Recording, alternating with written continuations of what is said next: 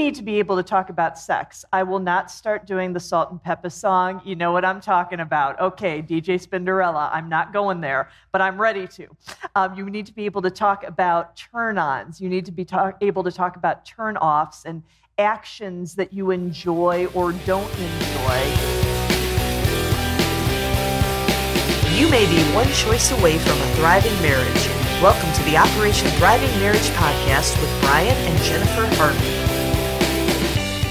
Hey guys, thanks for joining us. This is a recording from a live Operation Thriving Marriage experience that we did at New Life Church back in May of 2022.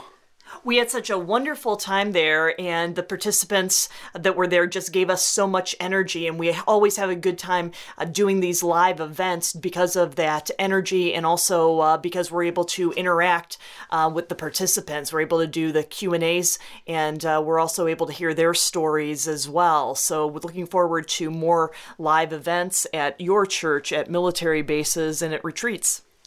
So I hope you enjoy it, and don't forget to rate and subscribe.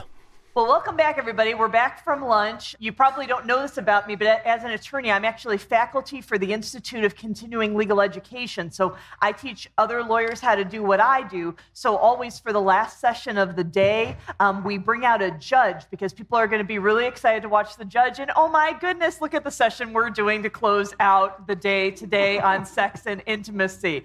And we're going to be getting a lot of different, kinds of I suppose, reactions to seeing this just based on maybe how we were brought up in the church or not brought up in the church or how the church has handled things.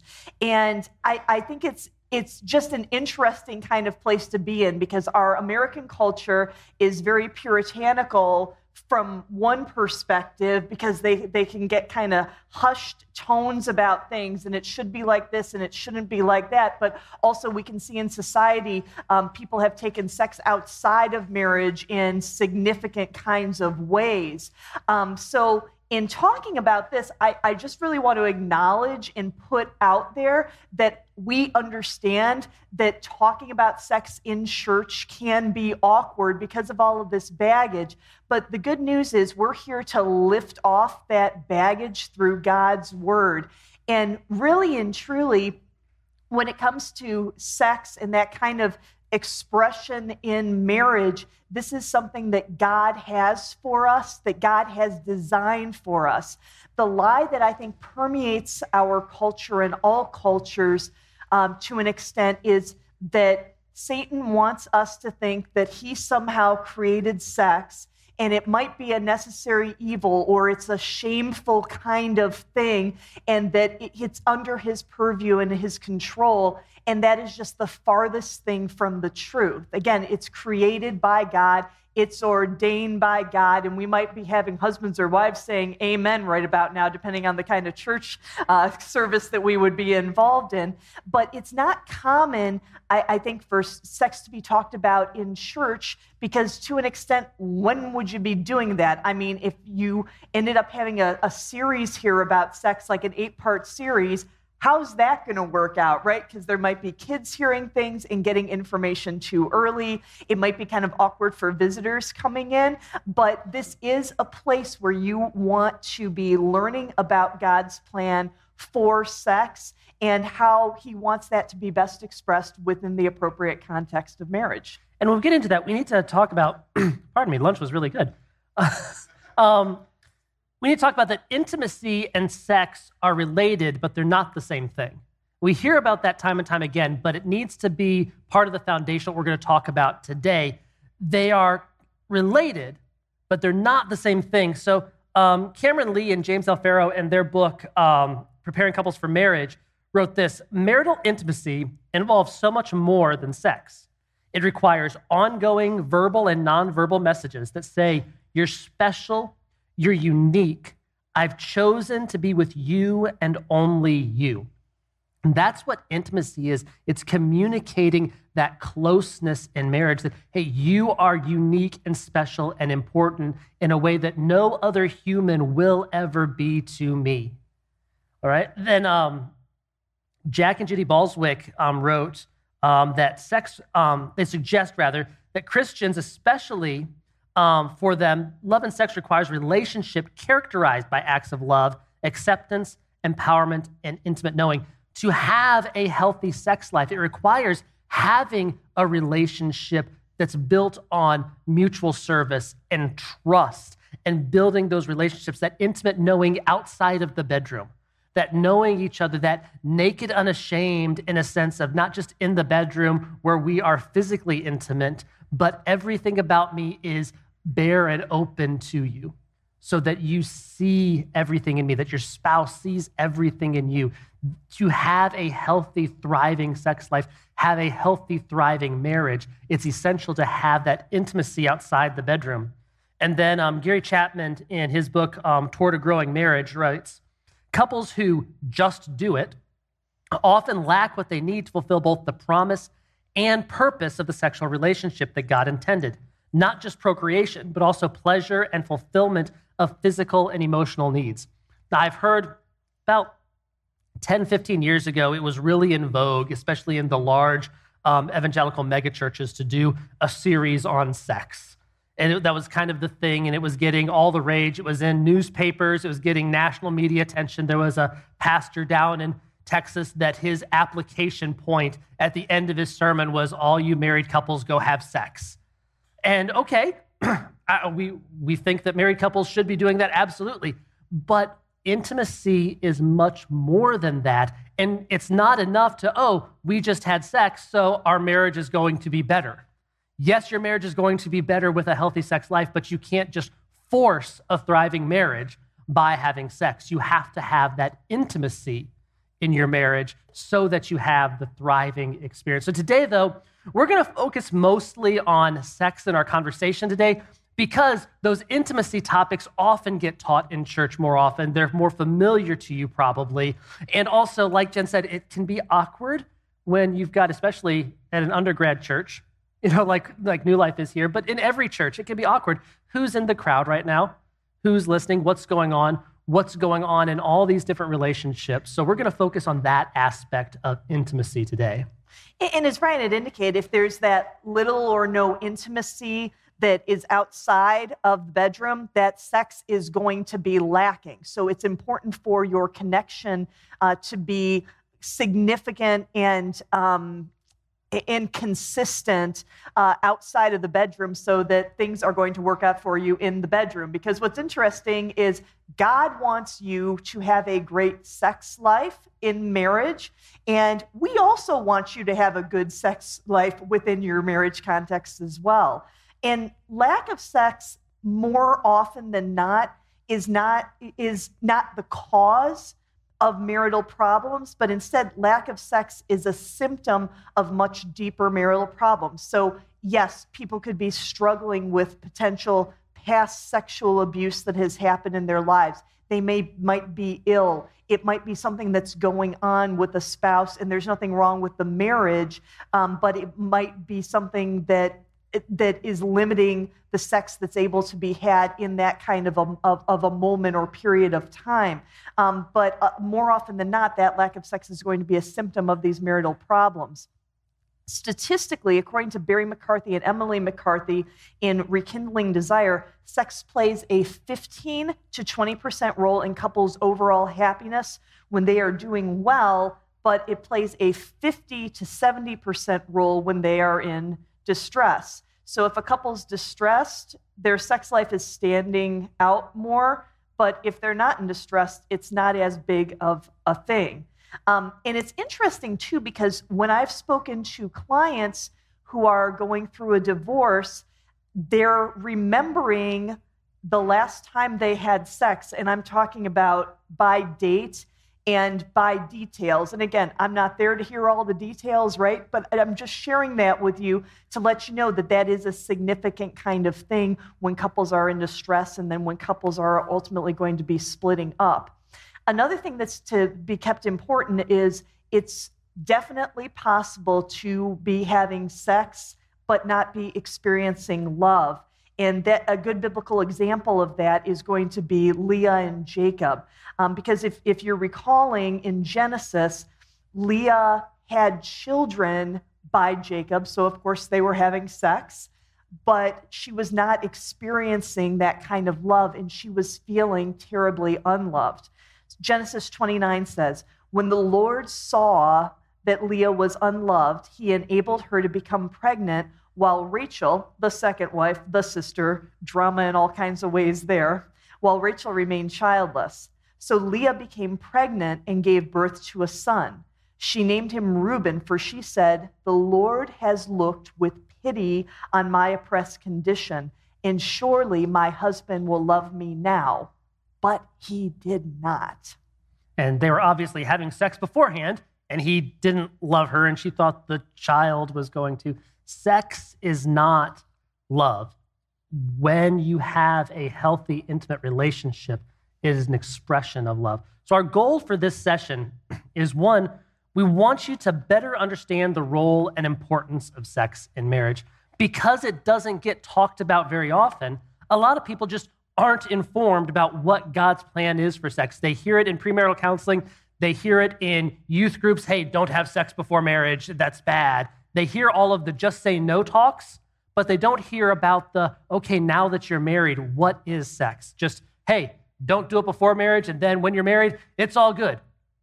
And that's the communication that often goes out there, and we want to help show the Bible has a lot more to say about it, and it's important to have a conversation about that as well. And Brian, I also wanted to jump in to say, I think that some of the ways some churches have presented this, I think that they're trying to put in healthy boundaries and encourage unmarried people, especially in the teenage years, stay away from sex. It's a temptation. You know, this is not something for you to be doing. But sometimes I think either outright or somehow implied, it's saying sex is dirty and bad and wrong, but I suppose you can do that in marriage and then that's okay. But it's not communicated in that positive way, in that positive gift that God has given to us. Or even if people are hearing those words, depending on the family they're coming out of, they're not hearing this as actually that gift from God. So we just really want to reclaim sex in church right now, in God's house, saying that this is from Him. And also just, I mean, when we're talking about to premarital couples, we're doing premarital counseling, because of culture, because where we're at, a lot of them are already having sex, and one of the first things we tell them is stop.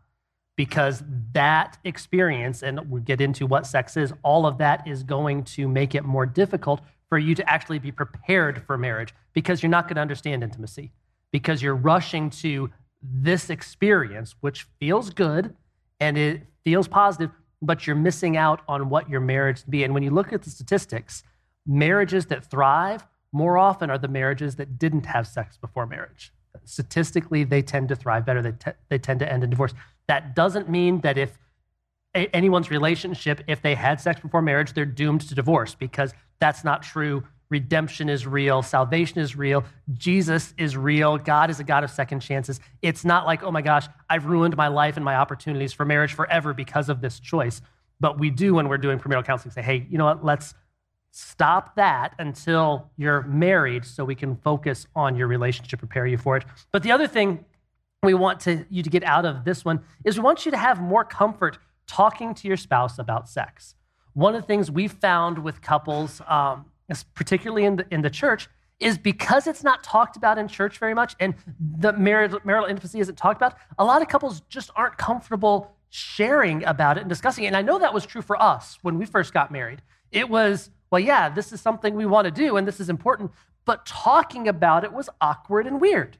And it was very strange to talk about it because we hadn't been taught healthy ways to have these conversations in our marriage. And so we want you to be more comfortable sharing with your spouse about sex and talking about it. So we're going to start by talking about what is the purpose of sex in marriage. And the first one, of course, is procreation. You know, that's obvious, right? Obvious. This is the way biological sexual reproduction happens so we can have more humans in the world. God said, be fruitful and multiply and fill the earth. This is a good thing. Having children is a positive thing. So that obviously is just one of the purposes. One of the things I want to hit on, though, is your marriage is not less godly if you have a problem with conception. Just because there are many couples that, for whatever reason, conception is more difficult. And I'm sorry that that's your experience, and I hope that you're working through that if that's you. But I want you to know that sex in marriage it's not just for procreation, and your marriage is still valuable in God's eyes, and God still has a lot for you in that. And procreation is not the only purpose of sex or the only purpose of marriage. Again, we talked about what the purpose of marriage is last night, and sex is just part of building that relationship.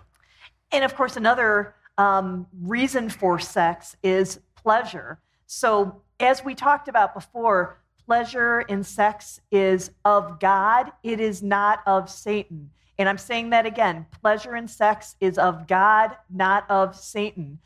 Proverbs gets really into this, and I'm going to quote Proverbs 5. May your fountain be blessed, and may you rejoice in your young wife, a loving doe, a graceful deer. May her breast satisfy you at all times, and may you be captivated by her love always.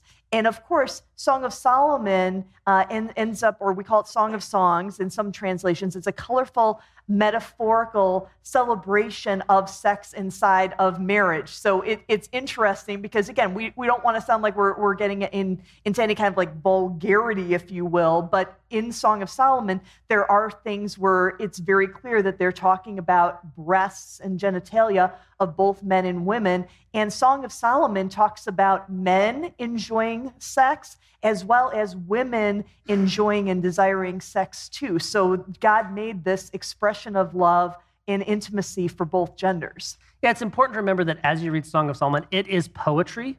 And if you're not familiar with Hebrew poetry and what was going on, it's a little strange and weird and you don't know the culture. But let's just, without, again, not getting vulgar, fruit isn't really fruit when they're talking about fruit in Song of Solomon. It's a metaphor for other things, and enjoying such things. It's a big deal. I mean, there's a whole book of the Bible about this, about what sex is supposed to, the pleasure in sex, and they rejoice and glorify in that. And I think for Song of Solomon, it was something where that scroll could not be read until like little boys got older. I think that was a thing in some Jewish traditions. In certain ways, certain synagogues and stuff, it's like, this is maybe something that we shouldn't, because it was very obvious to anyone reading it what they were talking about. And I'm thinking of like the middle school, like dudes in this Jewish synagogue grabbing it under their arms and reading it in the back. So I don't know. Probably didn't happen. Probably not, but it's entertaining because they definitely wanted to. I mean, any middle school child, you tell them they can't read it, then what do they want to do? They want to read it. So, but also, sex is there to strengthen the bond between a married couple, to strengthen that bond between the two of you.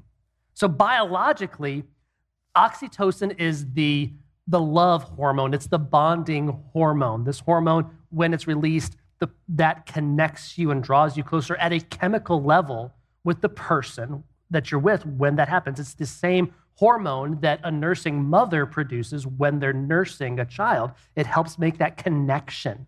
And that happens biologically in sex. You are biologically being bound to the person with whom you're having sex, which is one of the reasons having sex outside of marriage becomes so destructive, because at a chemical level, your body is conditioning itself to have a long-term relationship with that person. So much so that cohabitating couples that are having sex, when they break up and they move out, they have the same psychological experience many times as a divorced couple, because they've been so bonded together through what they've been doing. And while they're not getting all the benefits of marriage, as the research shows, they're still get that bonding happens, and it still rips them apart, and they have a lot of the same emotional trauma from that. So that's part of what sex does. Barry McCarthy in Rekindling Desire writes, a prime function of sexuality is to reinforce and deepen intimacy. And what really is interesting to me is, so every culture has euphemisms about sex. I mean, it's one of those things, how do you talk about it? You kind of talk around it. The biblical euphemism, and oftentimes you miss this because they'll translate it as he laid with, or he had sex with his wife. But the biblical word, the actual Hebrew word for that, is the word yada, which means to know. The biblical euphemism for sex is, and he knew her, and she became pregnant. There's an intimacy that's thought about. The Hebrew writers of Scripture are already communicating in this euphemism that, hey, there's something about having sex that brings you closer together. N.T. Wright in After You Believe writes, like God's love, the love of spouses generates new creation, both in the procreation of children and in the creation of a warm, secure, and hospitable home. It draws you together. It makes your relationship healthy and strong and helps you experience all of those things that marriage is intended to be, that lifelong, mature, fulfilling love. All of those things that we talked about last night are strengthened through having sex. But sex must be used to cherish your spouse. Your spouse must not be used to cherish sex. You cannot objectify one another and say, oh, this is just for, hey, we're getting this pleasure. No, sex is about you as a couple being drawn together more intimately, stronger than you were before. Objectification is always sin. Objectifying your spouse, seeing them as only a person or an object of your pleasure is always sin. And that happens sometimes. We've got to remember this is about humanizing each other to each other, not dehumanizing as just an object for pleasure. And when it comes to communication about sex, it's such an important thing to do. We just gave a more lengthy presentation just a little bit ago when it came to communication in general. And this is also applicable to communication in regards to sex. And I think it's just very common where people will think, well, we're married, we love each other, we're attracted to each other, so this should just happen very naturally without any kind of a need to communicate about anything at all, period, the end. And individuals will even presume that their spouse wants the same things that they want, or they should know what they want or what to do just because of their natural love for each other. And while I'm hearing that love is true and wanting what's best for the spouse and wanting the spouse to have a very positive experience, if you will, right?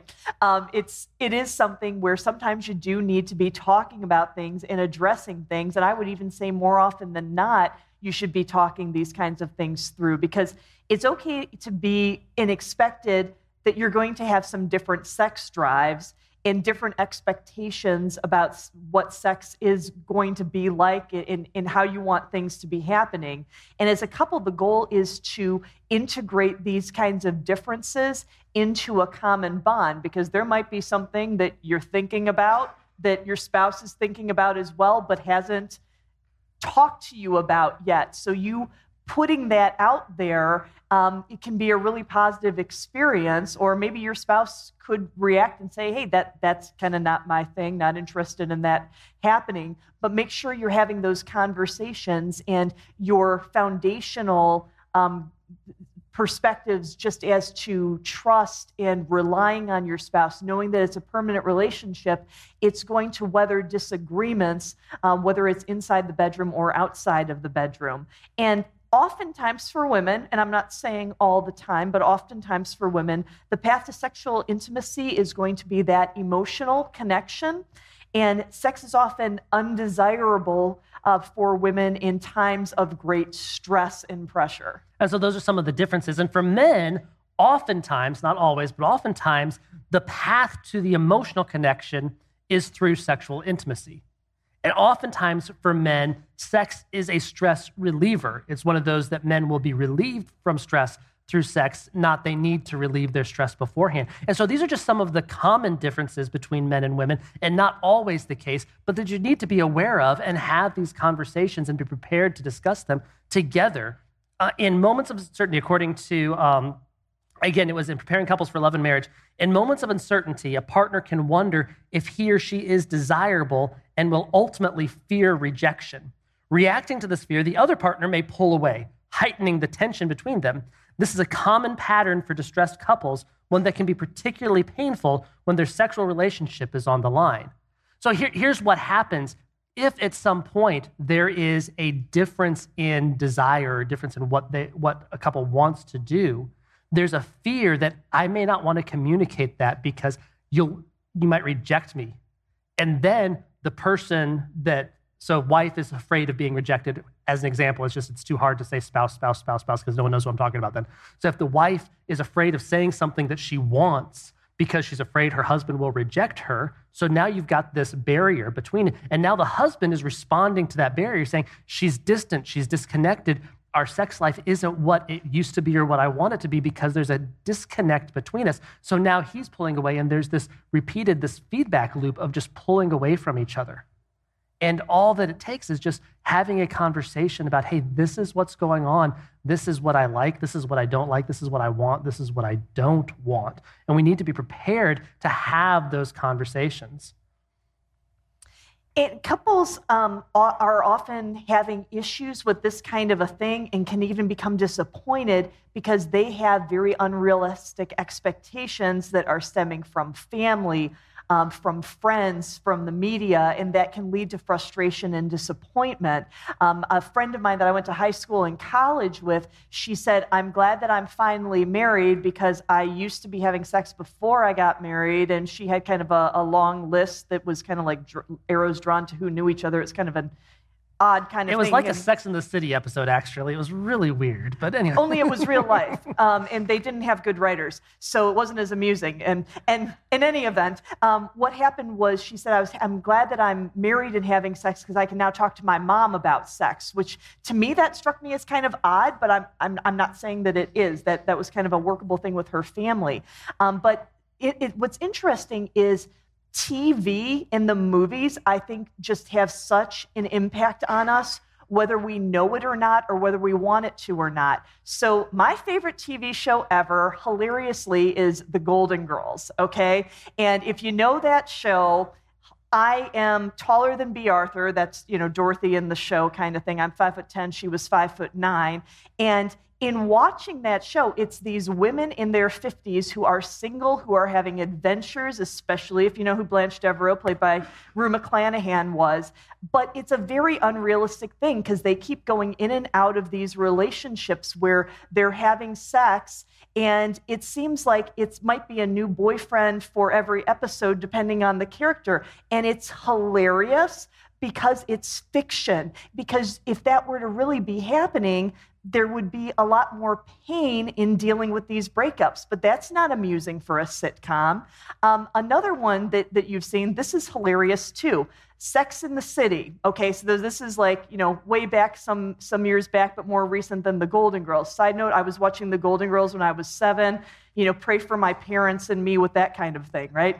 But with Sex and the City, I'm watching this at 3 o'clock in the morning when I'm breastfeeding my daughter in reruns on TBS. I have not seen the real version of it, and I'm admitting that. And some people are smiling, saying, oh my goodness, Jennifer, you kind of missed out on some stuff. And maybe that's better for me that I missed out on that. But you've got Samantha, the character, who's out there and bed hopping with everybody. She has no kinds of remorse about this, and it almost seems like the writers were trying to pit her as more of like a dude character who was doing some of that bed hopping. But guess what? Men have feelings as well, and doing these kinds of things where you're having sex with multiple people, it can be very hurtful. But we're seeing that glamorized on television. But we do always repeat in these seminars time and time again, regardless of your past, God can redeem you, will redeem your marriage, and you can have a really fantastic sex life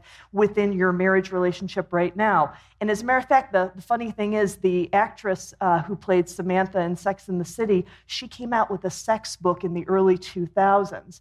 But when she co-wrote this with her husband at the time, and what she put in there was the key to a great sex life is find true love and be honest. And doesn't that really fit more in with the reality that God gives us in that? There are also significant problems in our culture right now when it comes to pornography and erotica that has a negative impact on marriages. Pornography, in the 1970s, the U.S. Supreme Court said, I know it when I see it. So you've got all of these old dudes and they're just like watching films to determine if it's pornography or not. Kind of ridiculous. But again, that was the 1970s Supreme Court. But with pornography, it's something that's so pervasive that people can get on their phones, and so many men, so many godly men and women too, can get caught up in that. The statistic used to be that when there was a pastor's conference, the hotel bills for pornography would skyrocket. So it's a problem that, again, is absolutely pervasive even throughout the church. This is something you really need to guard your hearts on. I would say just for the men, but for women too. Erotica is essentially those trashy novels that, in the 80s, I think the dude's named Fabio. Remember him, right? I don't know what he looks like because he's like grandpa age these days, right? But it was just this kind of escapism where women, primarily, of course, guys could potentially look at that or read that as well. They're getting caught up in all these trappings of things that are happening and probably wishing that their husbands were like the guys described in the book. It's toxic and it's damaging, just like pornography is toxic and damaging. You need to get out of that. You need to get away from that. If you're involved in looking at that, if you're tempted to look at it, get away from it. If you need to talk to a pastor, talk to a counselor, talk to a therapist. That is a little fox that doesn't stay little for long. It's going to get big and bigger and bigger. You owe it to yourself, your spouse, your marriage, your kids. Get out of that as soon as you possibly can.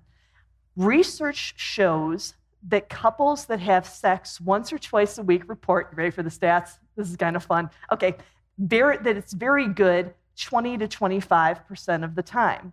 It's good 40 to 60% of the time. Fair, I don't know if anybody would want to rank that as fair, but here we are, 15 to 20% of the time, and dissatisfying 5 to 15% of the time.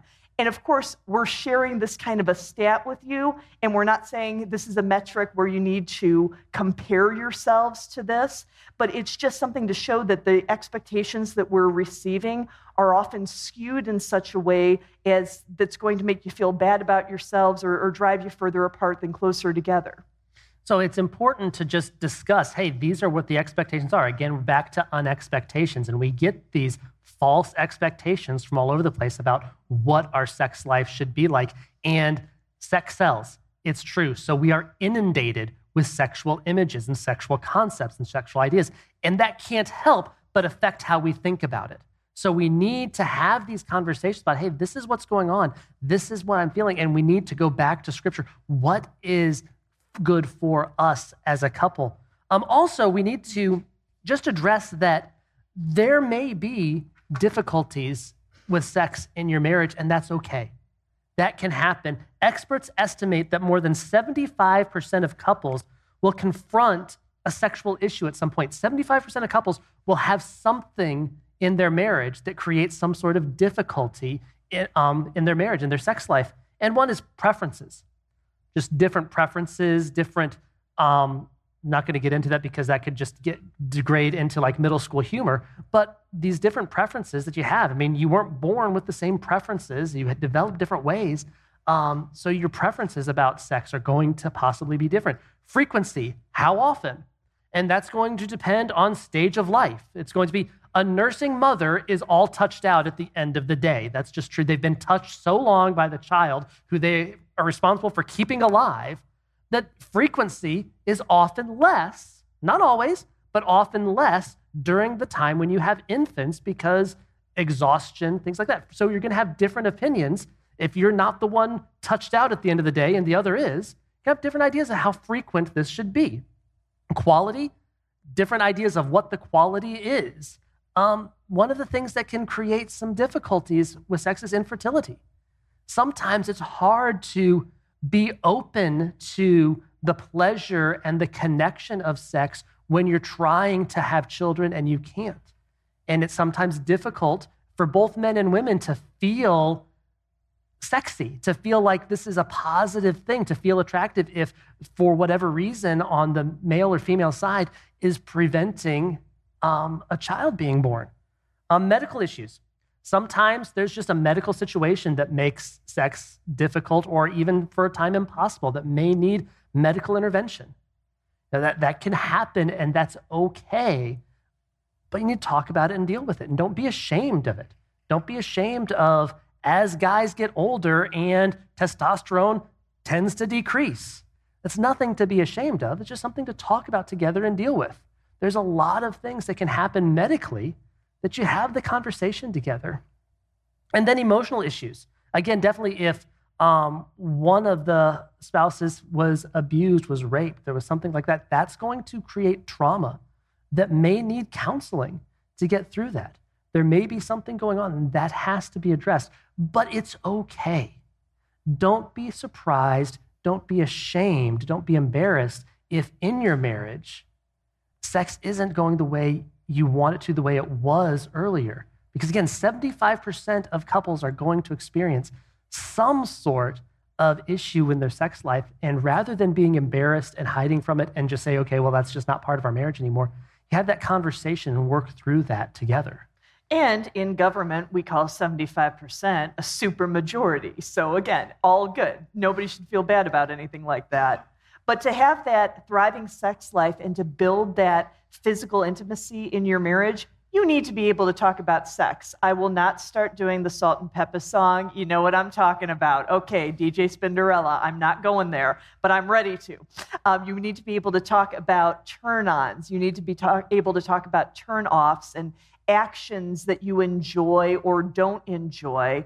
And what we're challenging you to do is to talk about these questions either when you get home or on the way home, right? What is something about your spouse that particularly turns you on? This is a good question. I think you guys are going to like this. I think you're going to like the answers even more. And also share about a sexual experience that you've had together that was particularly exciting or satisfying or memorable. And I'm seeing wheels start to turn, and I can't wait until you guys have these conversations together. But yeah, that's the big thing is just it's okay to talk about sex with your spouse. It's okay to have those conversations. Matter of fact, I guarantee you will have more fulfilling sex if you're more open in your communication about it. If you talk about, hey, the turns-ons, the turn-offs, all those things, we talk about everything else that we want our spouse to do and not do. We're comfortable talking about parenting. We're comfortable talking about keeping house. We're comfortable talking about vacation. This is something we need to be comfortable talking about. And it's okay for the drive and what you want to do to change throughout it. Sex is a healthy and important part of marriage. It's a means for procreation, yes, and it's a source of pleasure, but more importantly, it strengthens the bond of a couple. It draws you closer together. And now that you understand that we've talked about this, we hope that you'll be better able to communicate so that you can have that healthy, stronger, thriving marriage. We hope you enjoyed this replay of our live Operation Thriving Marriage experience. And we're ready to come to you to do an Operation Thriving Marriage experience with your church or with your ministry. To get more information, you can go to OperationThrivingMarriage.com.